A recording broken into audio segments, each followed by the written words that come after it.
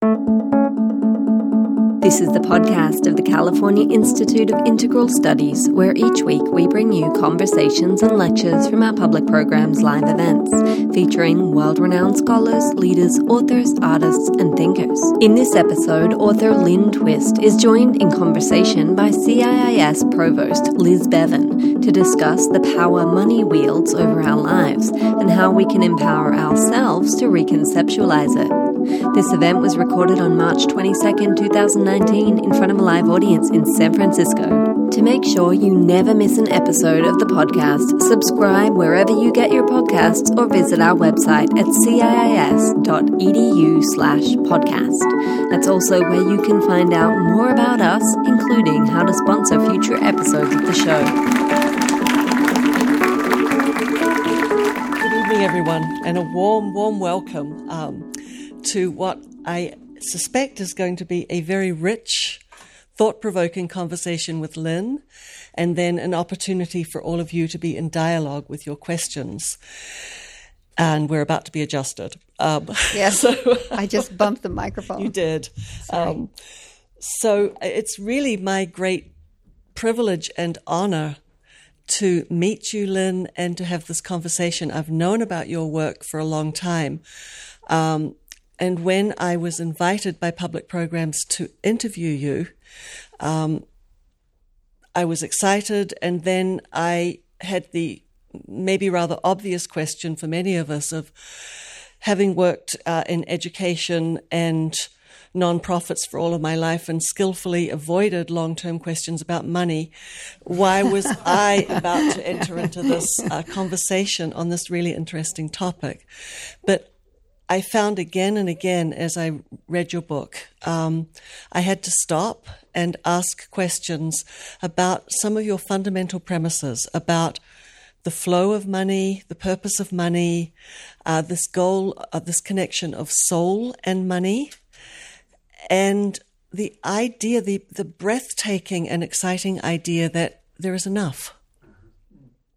And that if we set our intention to it, we could live in a world of equity and enough.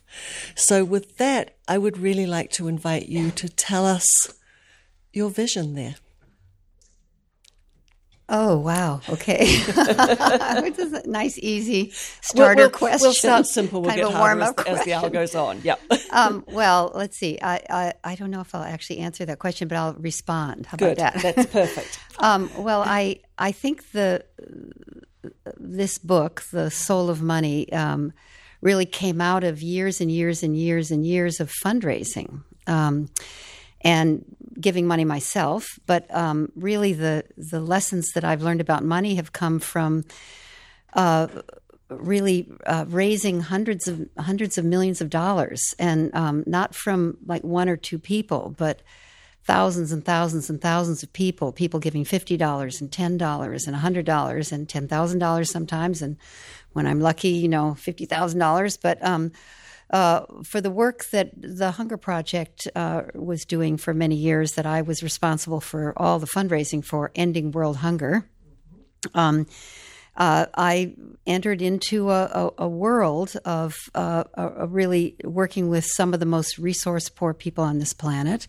people living in conditions of hunger and poverty, and being responsible for fundraising, working wherever I could find them with some of the most resource-rich people on the planet. And I call them resource poor and resource rich rather than poor people and rich people, because when I really came to know people that I used to call poor, people living in horrendous conditions of poverty, post-war situations, refugee camps, places where, just making ends meet every single day is a huge, huge challenge and accomplishment. I realized there's nothing poor about these people, actually. They're some of the most resilient, creative, innovative, and courageous people on this planet. They have to be. And they may not know how to read or write. They may not have access to communication systems. They may not have been to school. But they exhibit more courage to live through one day than you and I are going to need in our whole lifetime. And to label them poor is such a misrepresentation of who they are. And it demeans them, and it demeans those of us who would label them that way. Because they're whole and complete people living in the tragic circumstances of poverty and hunger. So what's poor is their circumstances, but not them. And in the way we have languaged and organized our world, we label people by their circumstances. We make it who they are when it's not who they are at all. So in fact, women in Ethiopia after the 1984-1985 famine, people in Mozambique after that brutal war, more recently, women and men that Sarah and I have met in Liberia, people living in incredibly difficult conditions in parts of the world that, even here in the United States, when you really get to know them and work with them side by side, they're exquisite, breathtakingly courageous, incredibly creative. And their circumstances are poor, yes, but they're not. So I never use those labels anymore. And the same thing is true with people that I used to call rich. I used to call them rich, and I was always looking for them, by the way. When you're a fundraiser, where are they? What's their phone number? How you can, get their email address or figure out how to get an introduction. But I realize now that even that label is demeaning to them and to ourselves when we call someone rich or someone wealthy, because they too are whole and complete people living in the sometimes oppressive circumstances of excessive resources. Now, I know we all want that for ourselves and we think it would be great, but I can tell you from the years of working with people living in resource-rich circumstances, some of our most troubled and tragic families are swimming in more money than they can possibly spend. They live in a kind of they're so uncentered with that kind of financial power, and raising children in that kind of a world and that kind of an understanding of a misunderstanding of life really breeds a kind of there's lots of addiction in these families, often, not always, but often. Abandonment issues, really serious problems. And the money amplifies it rather than resolves it. It actually makes it worse because you can buy your way out of anything, so you don't really need to ever deal with it. And it gets worse and worse and worse. Now, that's not every family. There's some fabulous families of wealth, but I'm just pointing to what we do when we label people by their circumstances, even if we call them, conservative or liberal. We can't see them anymore, and it's particularly true with people's economic circumstances, and we also then buy it ourselves. So people that I used to call poor or that the world calls poor, they start thinking they are poor, that there's something wrong with them. So we've done so much mischief, tragic mischief to each other in our relationships with money. So in the world of fundraising, fundraising for ending world hunger, you would think that I was working to, get money from over here where people have too much and put it over here where people don't have enough. But that's not actually what I think is useful. Now, that's a good thing. I don't mean to stop people from doing that. I'm just saying what's really powerful in the whole world of fundraising is to realize, particularly with hunger, that there's the front and the back side of the hand of hunger.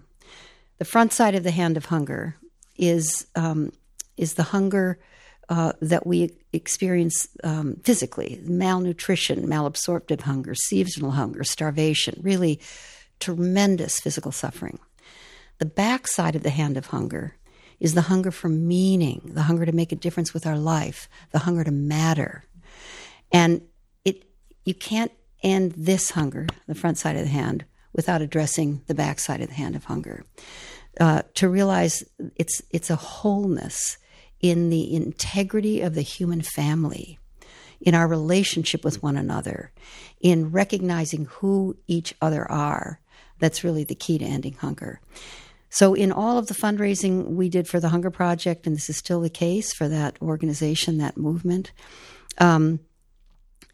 people actually sharing their resources or reallocating their own resources in a way that recognizes the dignity, the courage of the billion people who are standing on the front lines of ending world hunger.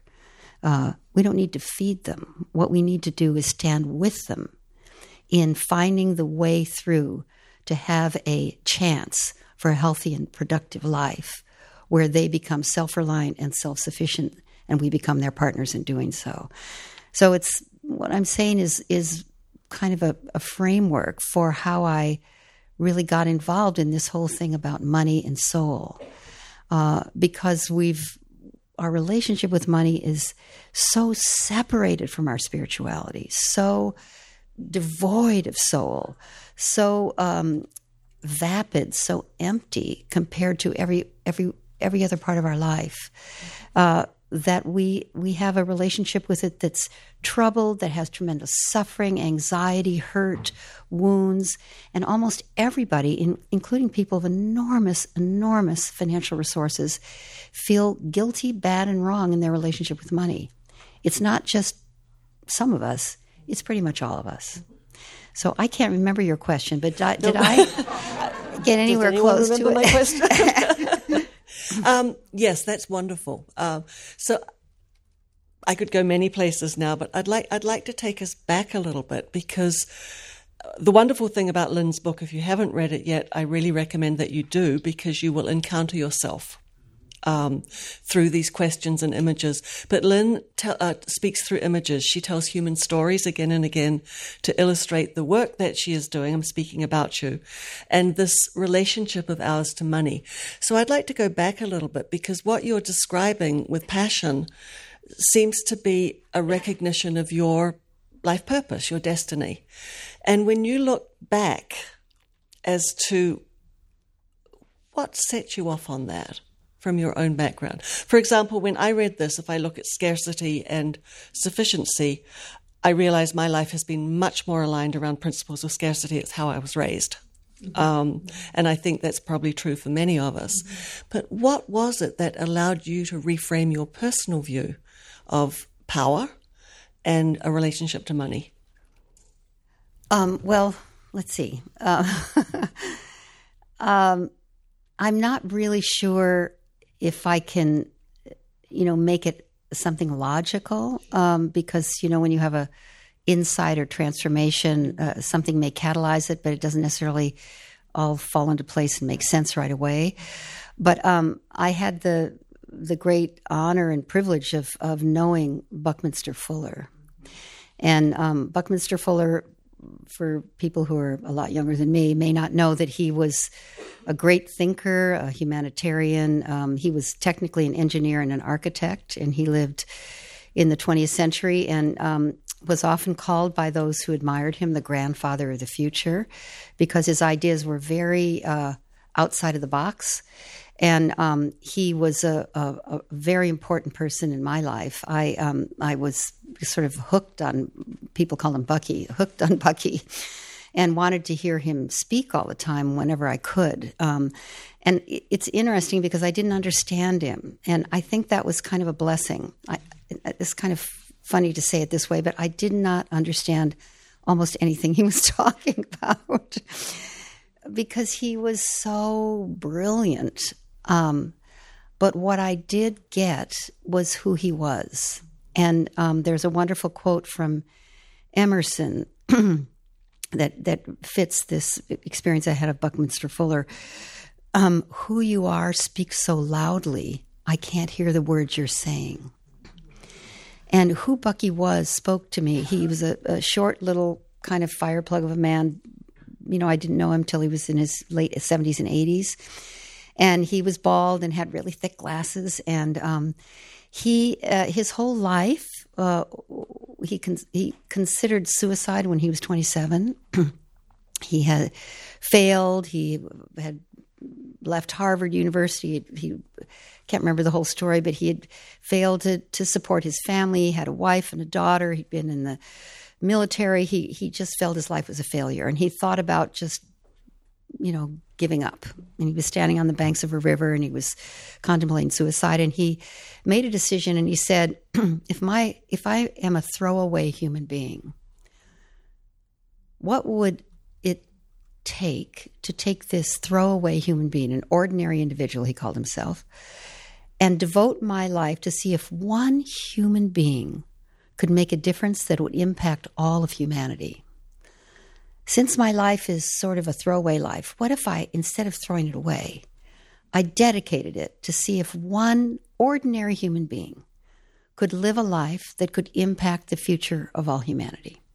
Very, very bold statement. And he did that. He lived that life. His life was an experiment. And he was an extraordinary thinker. He said he was ordinary. I'd say he was extraordinary.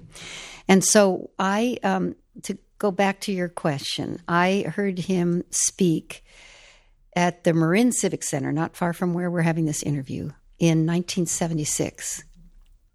And I think maybe it was 1978, but anyway, 1970-something. And I was a young, starry-eyed kind of follower of Buckminster Fuller. And he was giving a talk on integrity. He when he was 80 years old, he did 80 integrity days all over the world on the intellectual integrity of the universe. Well, I didn't follow that at all, but I loved him. He was so, he's just like a kind of a grandpa. You just loved him. And at one point, he stopped what he was talking about, which was sounded sort of technical to me, about tetrahedrons and icosahedrons. And he sort of stopped and walked in front, right at the edge of the stage, and looked out at the audience, and he said, "Now I'm going to say the most important thing I've ever said or ever will say." And I thought, this is the one thing I really want to understand. So I sat up in my chair and I got ready to really listen. And this is in 1976. So he said, humanity has passed a critical threshold. And he put his arm out in front of him, and there was this side of his arm and that side of his arm.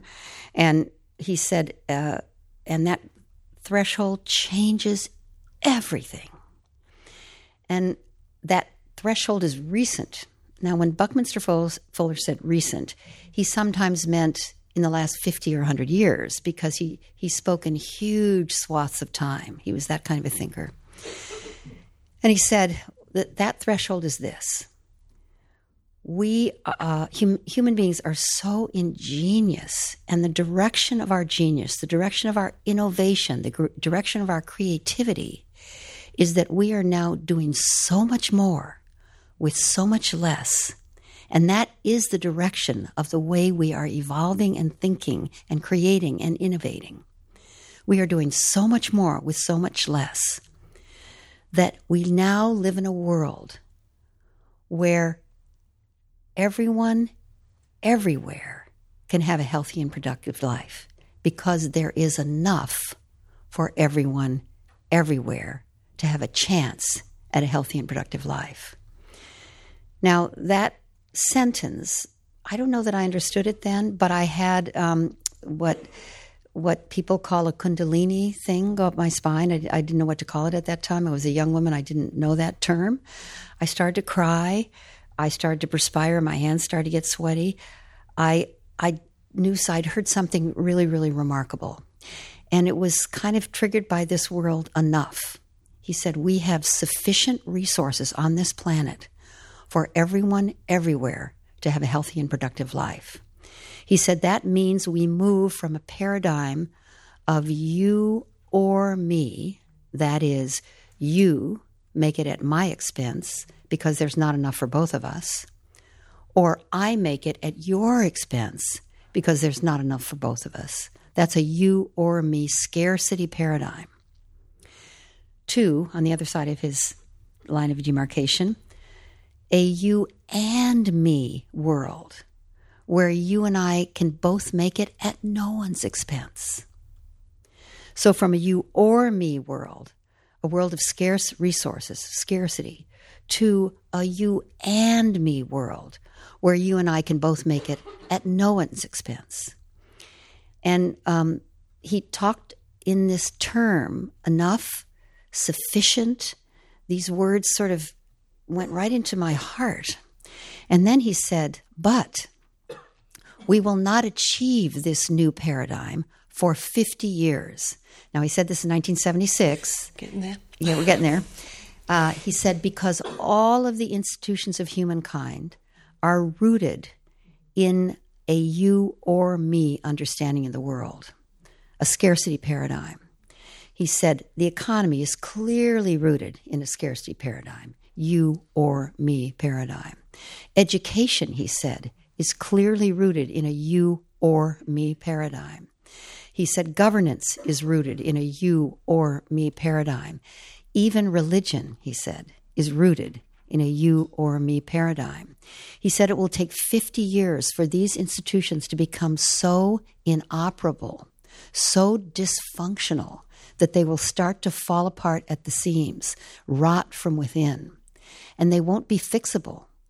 They will fall apart completely and dissolve, and we will need to recreate the great institutions of humankind from a new paradigm, a you and me paradigm, a paradigm of enough, a paradigm of sufficient resources for everyone, everywhere to live a healthy and productive life. So when he said all this, I'm crying. I don't understand what he's talking about. I'm completely moved, but I could never have explained it to anybody. But then he said something that really confused me. It probably confused you too, but I'll just say it. He said, this thing, sufficiency, this distinction of sufficiency or enough is not an amount. It's not an amount. It's a state of being. It's a way of being. After that experience, the Hunger Project began, and I began working on ending world hunger. And Buckminster Fuller was very involved in the Hunger Project in the early days. After that, I went to India and saw abject poverty for the first time with my own eyes. I started working in Africa. I saw what most people would be describing as such tragedies, such horrendous circumstances that you could not even bear it.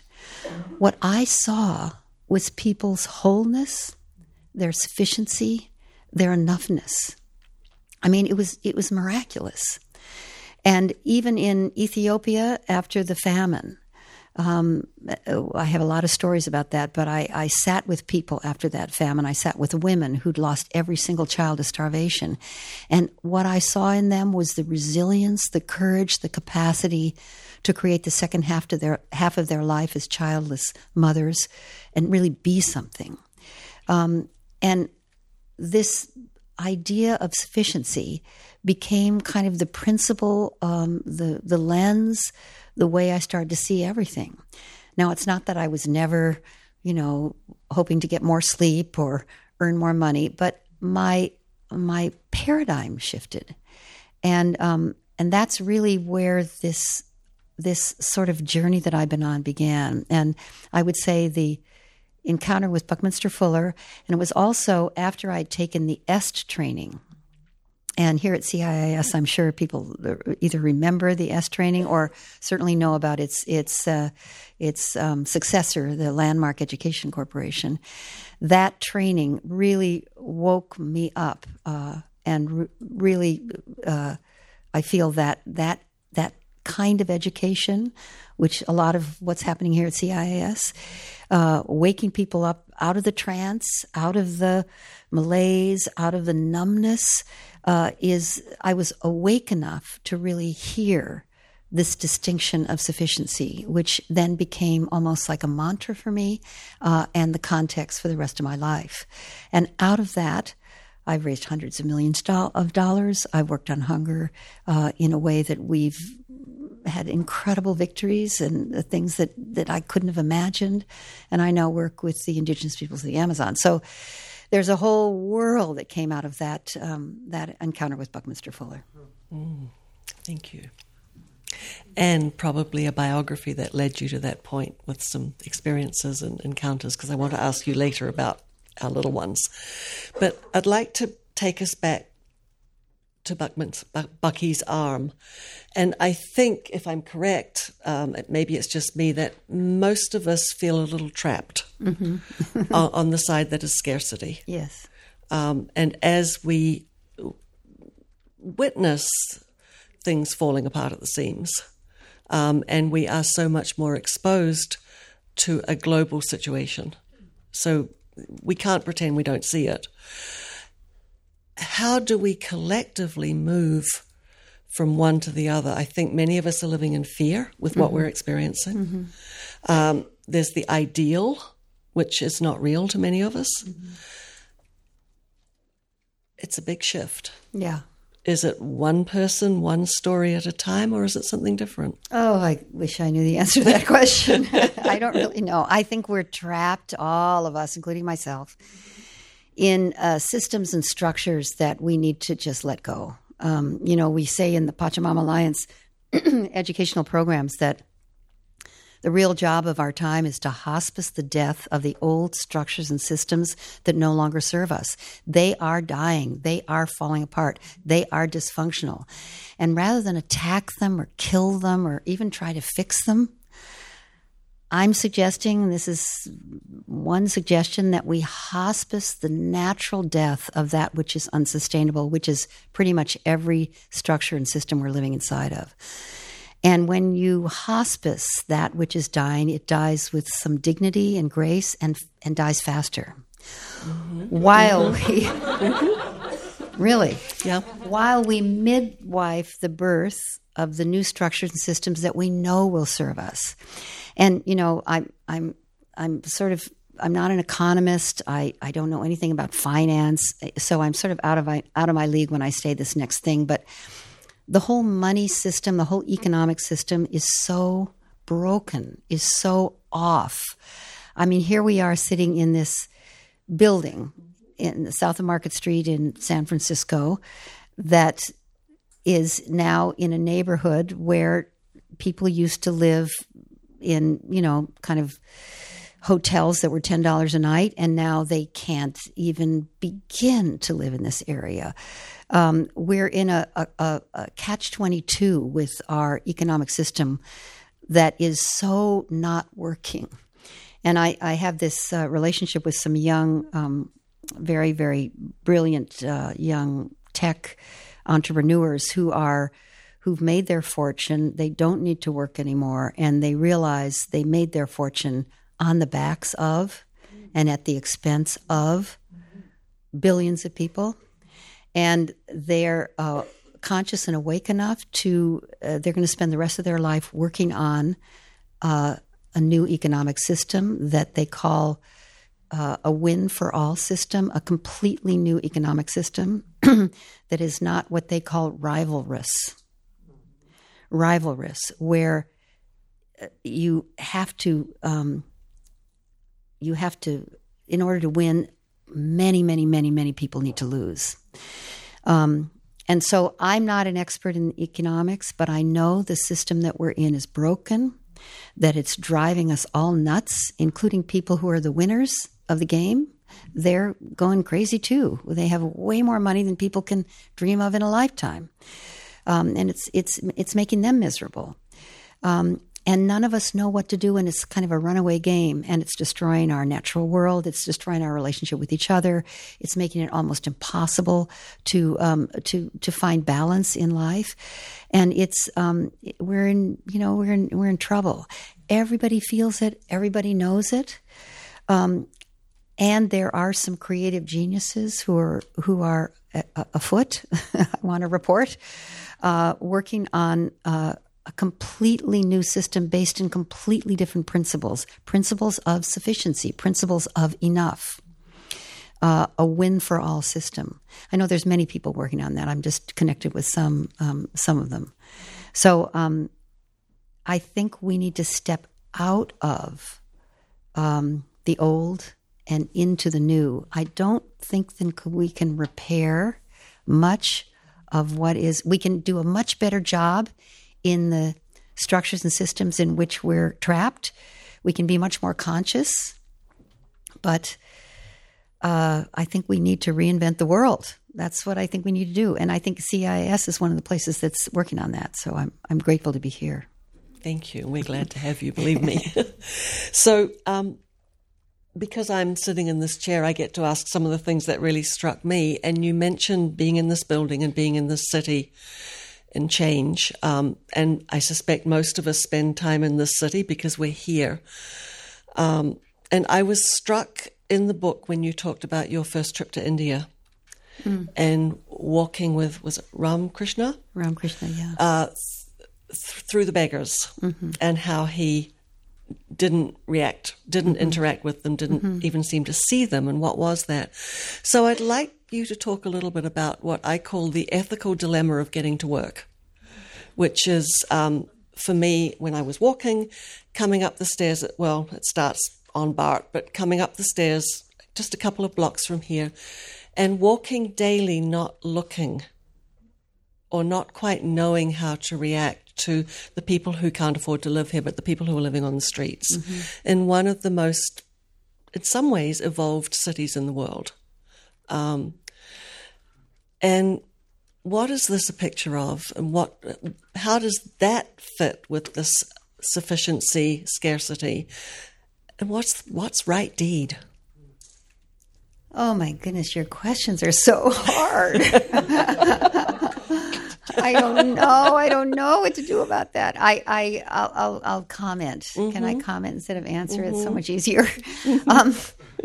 Well, I one of the things that really it's almost like adding to your question rather than answering it. And one of the things that really, really, really pains me is that exact thing. And I'll just say something that makes it even worse, is that here we are in the Bay Area.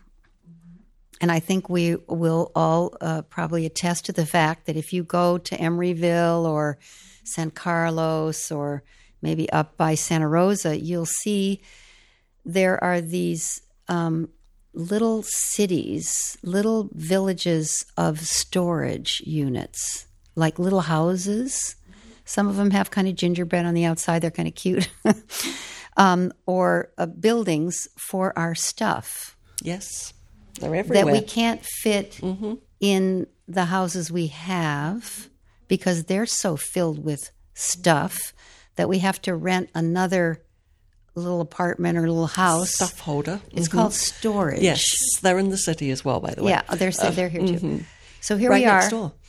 with millions and, I don't know how many, but thousands and thousands and thousands of homeless people here in the Bay Area and in every city in the United States. And we're not building houses for them. No, we're building houses for the stuff we can't fit in the house we already have that's so filled with stuff that we have to get a second home for our stuff. This industry called storage is like meteoric, and it's growing like crazy. Storage and waste. If you think of those two industries, if you want to make a fortune, those are the two industries that are growing like crazy. And it's such an indictment on our culture that we would be building those facilities for our things rather than building facilities for the human beings that don't have a place to live. And that's a display of how even the best of us need to relook at the way we're living. We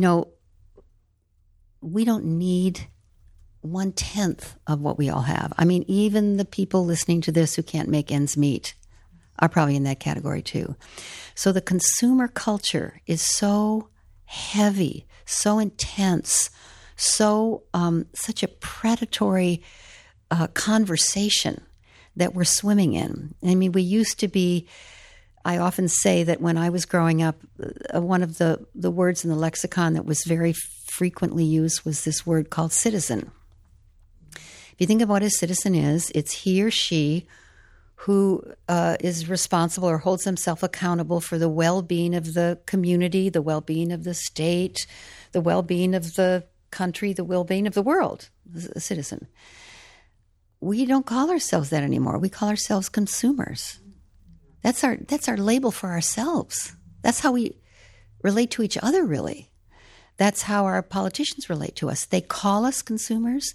They refer to us as consumers. They measure us as consumers. That's how we're related to. And the word consumer means he or she who takes, depletes, diminishes, or destroys. That's an ugly label for a human being. So I'm suggesting that there aren't any of us who escape this relabeling of a human being into someone who takes, depletes, diminishes, or destroys as much as possible every day.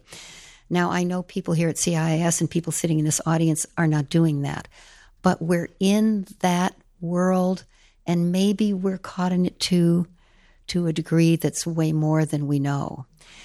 So that doesn't help you, go from the BART station to your office. The safety of the building. Without passing people that are mentally ill, homeless, hungry, addicted to some horrible drug. My way of dealing with that is to be try not to go unconscious. I mean, kind of personally, I'll just say it's Lent. We're doing this podcast during Lent. I'm really not Catholic anymore, to tell you the honest God truth, but I love Lent. Yeah. So I do. It's good Lent. To take stock. And during Lent, I have I give up things and I do this whole thing. And one of the things I do is I have a practice that I either speak to or acknowledge somehow, or actually touch every homeless person who's in my path for 40 days. To connect to their humanity, even if they're a little nutty, unless it's unsafe to talk to them or to touch them, but to acknowledge them. Realize there's a human being over there, but for the grace of God go I, kind of. And it's amazing to do that. If you just tried it one day coming to work, it's amazing. I mean, I don't cross the street and I don't go out of my way, but if someone's in my path, because if someone's in that condition, they have really, they're a human being and they're in so much pain and they've lost whatever community they came from, whatever family they came from. So that's one thing that I do. I can't tell you what to do about it, except that we need to change the way we're living. We need to realize that is not unrelated to the way we're living. That is related to the way we're living. And that, we would like it to go away. We'd like the government to do more. We'd like all those things. And then to also do everything we can to contribute to the brave and completely courageous people and organizations who are addressing it. If you're in action with an issue that you're upset about, you don't have time to be upset about it anymore because you're in action doing something about it. So those are a few recommendations, but I really don't know. You and I think all of us don't know. Mm-hmm. But thank you. That's helpful. When I said getting into the safety of the building, of course, I meant you can get busy and you can forget about it. Yeah, right. And right. that's the challenge of how to stay awake, I think. Yeah, it's heartbreaking. It's heartbreaking. Really heartbreaking. Yeah. And in some cases, going numb is what you've got to do to lead your life. But we can't go numb permanently because that's what's caused all this to happen. The numbness, the unconsciousness, the thinking that it's somebody else's job, that has all these problems just burgeoning in front of our face. Mm-hmm. Mm-hmm. We can't ignore them.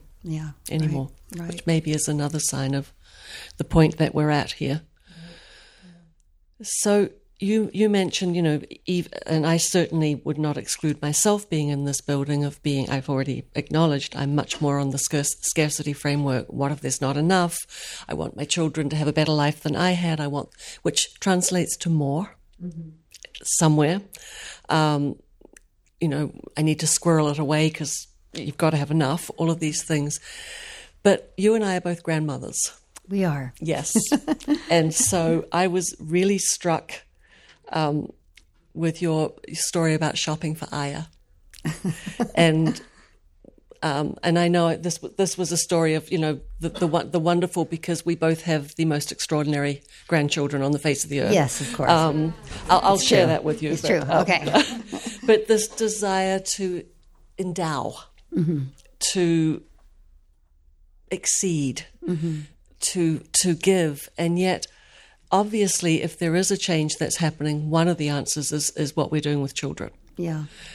And so there were two things that really struck me in that, so I'll try to address them. One was when it really comes home to mine, it's easy to fall into that actually scarcity grabby mentality. And then the other side of it is practices to help these little ones be able to enter into this new reality that must come. So it's a double observational question. Yeah, I think it's really challenging to raise children in a way that they stay aware and conscious, and particularly don't get as caught as I think my generation has been in the consumer madness. But I think you're referring to my own story of getting caught in it myself, yes. which I am, every day. So this is not rare. I'm just going to tell a story about when my first grandchild was born, and it was in 1999. So it was a while back. She's now 18 years old, almost 19. No, she must be almost 20. Oh, God. I just got that right now. Holy moly. Oh, dear. Okay, so anyway, it was after I had been working for 20 years or more on ending world hunger. So you were awake. I was a pretty awake character. I mean, compared to, I don't know, it's all relative, but awaker than I was earlier than that. You knew some things. I knew some things, and I had connected with the indigenous peoples of the Amazon, so I was beginning to really get engaged in the environmental issues that face us, which I'm sure we'll probably get to. And so I was kind of like in the environmental world, and I was looking at all those things, and then my granddaughter was born. And I went nuts, but I didn't know I was going nuts. It was my first grandchild, and I wanted to buy her everything. I mean, she was this tiny little person, and I like to say that I sort of bought everything that was in my path that was little and pink for her. And when she was like 2 weeks old, my son, Zachary is his name, he's a very highly conscious human being and about environmental issues and consumerism and stuff. He said, "Mom, what has come over you? We can't even fit her in the crib now. There's so much stuff in there. You have got to cool it, and I'd like you to really pay attention to what you're buying too. You're not looking at where it was made and what it's made of and whether it was," and he started listing all these things that I had bought her that were made with perhaps suspiciously some slave labor in some place in Indonesia, and it was sort of toxic this, and I totally lost my way. And I was so grateful for that.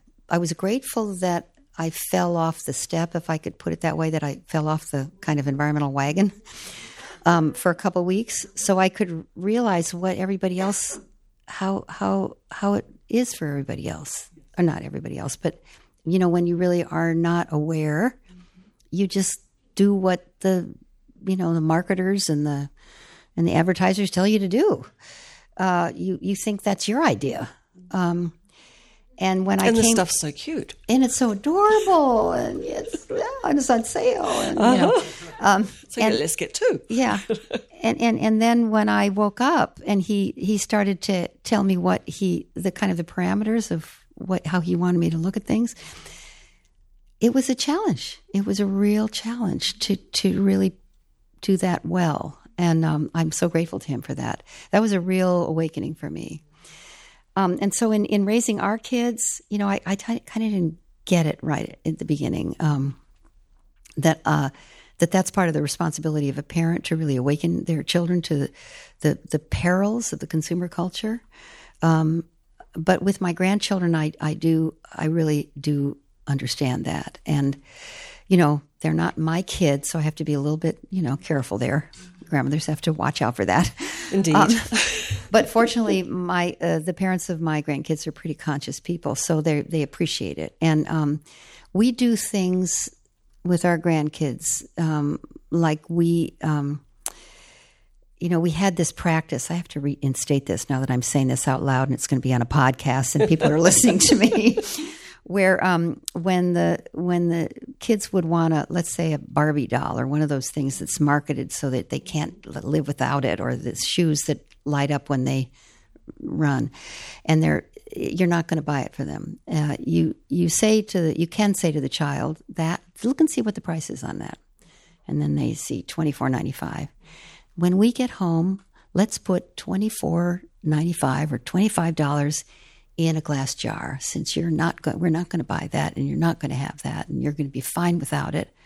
And we'll just keep accumulating some money in that glass jar for the things that you're not going to buy because you really know you don't need them. And we did this for like 3 or 4 months, and this jar had so much money in it. And then the kids sat down and they decided where they would want to contribute that money. And that really, really, really woke them up. Really woke them up.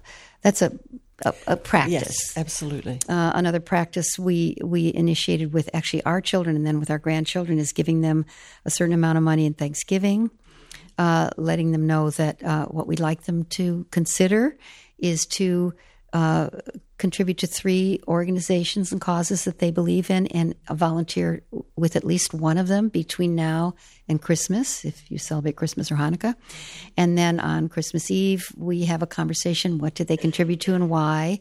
What was their experience of volunteering, and what kind of difference do they think they made?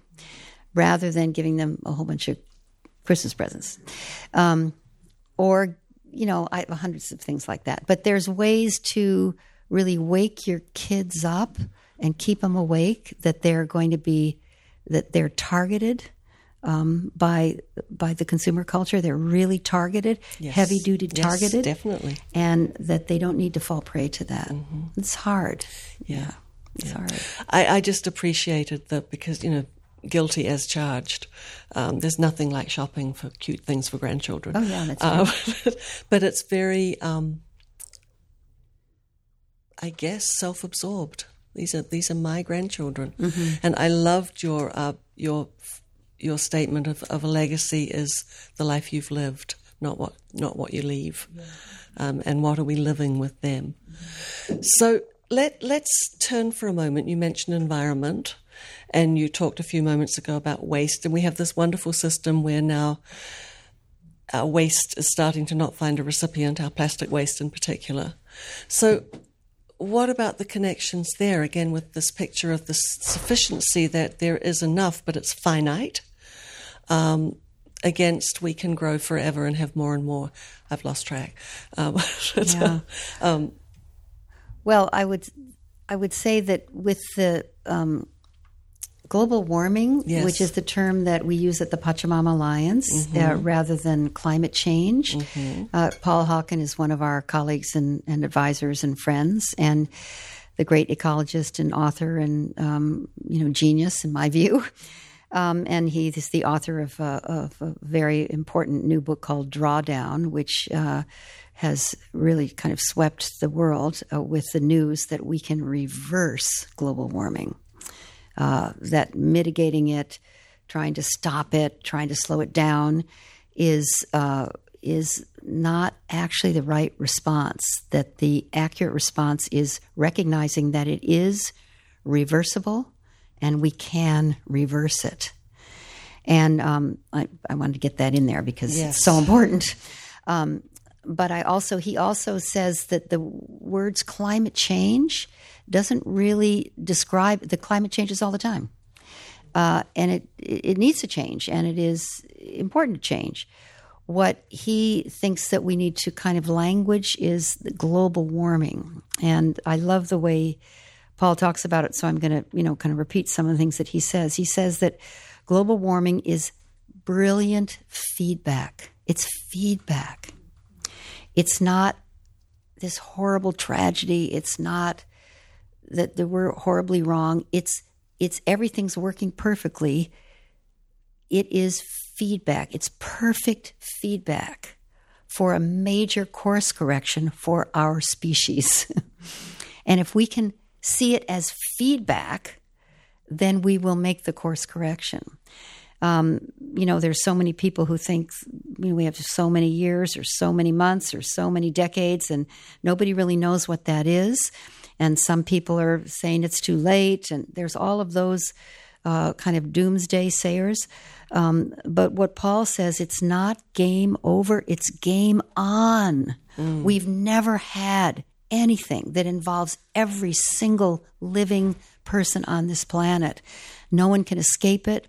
It's bigger than government. It's bigger than business. It's bigger than anybody's religious beliefs. It is what can pull us together as a species and recognize our accountability and responsibility to read this feedback and course correct. And the book Drawdown, just to do a little plug for it, has the 100 solutions, the top solutions for global warming. The 100 top solutions for global warming. Everybody should immediately go out and buy that book and pick the solutions that you're going to get behind, because we can reverse it. And to me, that's the most exciting news I've heard in I don't know if my whole life, but probably in the recent years of my life. And I think it's really, really important to spread that news so that the fear and it's a scarcity thing, fear that we're going to run out of water, we're going to run out of land, we're going to run out of air. All of that, it will be a self-fulfilling prophecy. We'll cause that to happen if we don't actually realize the feedback is we can reverse this. We caused it. It is human caused, and we can undo it. We can unravel it. And that is so exciting. That is so exciting. So our world is, we're living at a time when the crises are just monumental. I mean, they're just like sometimes overwhelming. At the same time, we live in a world where the breakthroughs, the possibilities, the technologies, the inventions, the uprising of people's consciousness, the evolutionary leap that we're all in is greater than any previous time in history. I say those two things are perfect match for each other. We're living in a time where we say in this wonderful program at Pachamama Alliance, we're living in a time where we can live the most meaningful lives any generation of human being has ever lived. The choices we make impact the future of life for 1,000 years. And that's not a burden. That's an opportunity to realize how much your life matters. That ennobles your life. That gives you the privilege of making conscious, beautiful choices that are the choices that match your soul and your heart. So, what was your question? Did you have a question? I'm sure I did. Anyway, that we are in a system change. Clearly, I started with waste, I think, but but so really, this is a very ecological picture. It's the system of money, and you talk about flow and damming it and letting it flow through us. The spiritual connection, the soul connection, and then this very real manifestation on this extraordinary earth. Mm-hmm, mm-hmm. I remember you asked me about waste. That's way back there. Reached a point where China doesn't want it, and we're seeing that we have. It's a little like the storage containers. Yeah, right. We filled them. Right. Well, there's no waste in nature. It doesn't exist. And there's so many brilliant people in Paul's book. There's some, it does address this, that, waste, we say in our programs at Pachamama Alliance, is the product of poor design, that it's not necessary, that we can live with no waste. That is possible. Nature does that beautifully and can teach us that. And there's a wonderful line from Julia Butterfly Hill that's also in our programs. And she says, "Where's a way? There's no such place. There's no such place. There is no away." So when we have this mentality and our conversation is that we can throw something away, that even in our language, embedded in our language, is a belief that there's an away, but there is no away. So we're now facing the away that we thought we had, which has come back to haunt us in, this island of plastic bottles in the ocean, et cetera. So I don't have a solution for that. I know that there are many, many, many, many people who are realizing that there are incredible solutions to that. And I think it's for those of us who are concerned about it, which I hope is everybody, to find ways to engage with those solutions. Because I'll just say this again, and then I'll go to the question you just asked me, which I can't remember either, but you'll remember it maybe, is that that when you're all the things that you're worried about, if you go to work, if you get in action yourself to make a contribution to their solution, you stop worrying about them, and you can find that integrity in your life that will give you some peace. And it makes a difference. Every individual. Yeah, exactly. I think one of the things I'm maybe most grateful for, having read this and met you and spoken with you tonight, is that this is a picture of hope. That yes, there is enough, that we can have sufficiency, that individual, never underestimate the power of one person, that richness is in all of us, and just this mobilization of the will to action. And so I really thank you for that, because I think one of our challenges right now is that the fear and anxiety and the what ifs become paralyzing. We certainly see it every day. So while we wrap up, I wonder if you would finish this section for us and for the people listening out in the virtual world. They're not virtual, but with this wonderful parable of the eagle and the condor. The eagle and the condor. This wonderful story that, again, I think is filled with hope as an image as we go through the falling apart. Okay. Please. Well, this is a prophecy that's been told for millennium in the Andes and in the Amazon by indigenous people. And it's called the prophecy of the eagle and the condor. And it is said that in this time, the beginning of the 21st century, essentially, it's the beginning of the next Pachacuti.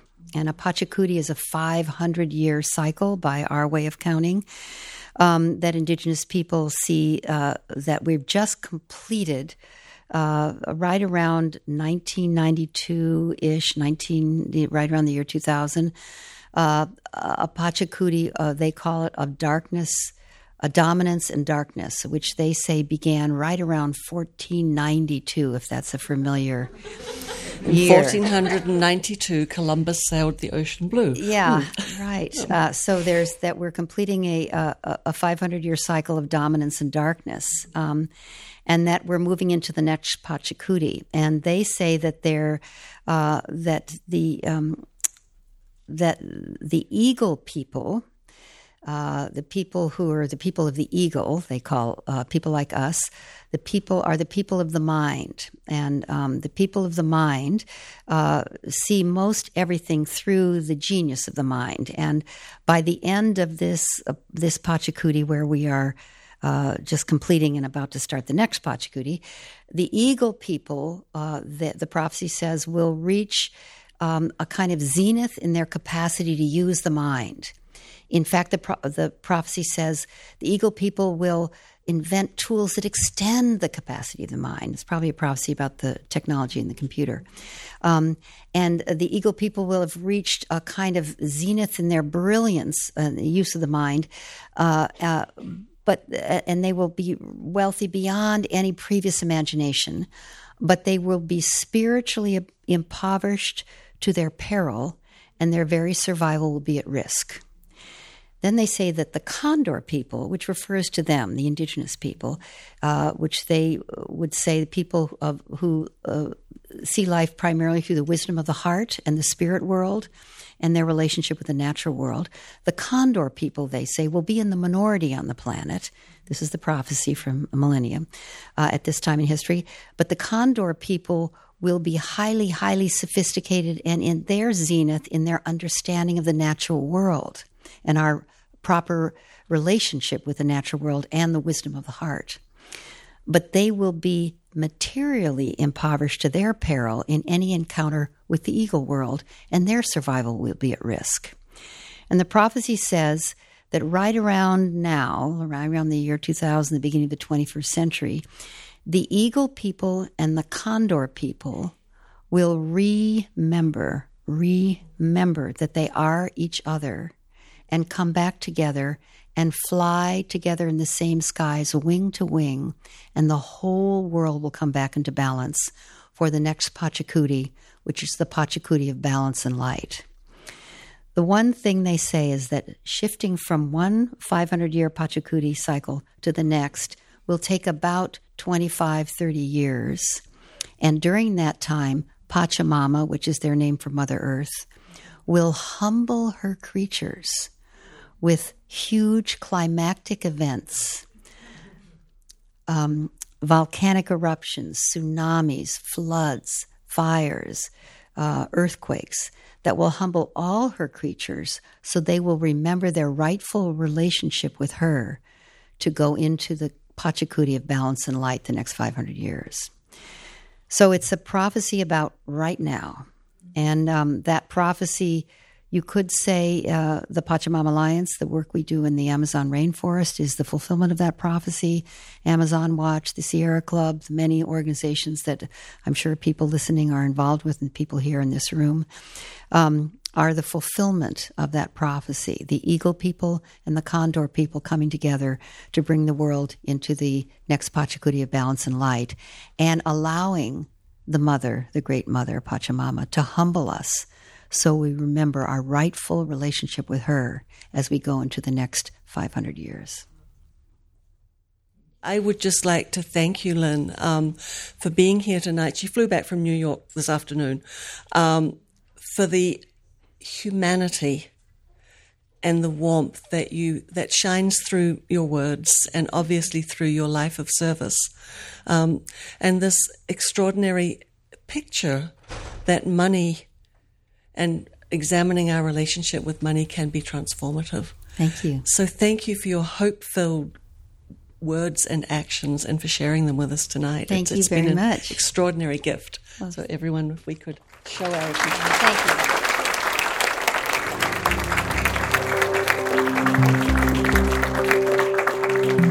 You've been listening to the podcast for CIIS Public Programs and Performances. Audio production was supervised by Lyle Barrere at Desired Effect. If you liked what you heard, you can subscribe on iTunes or visit our website, ciis.edu/podcast.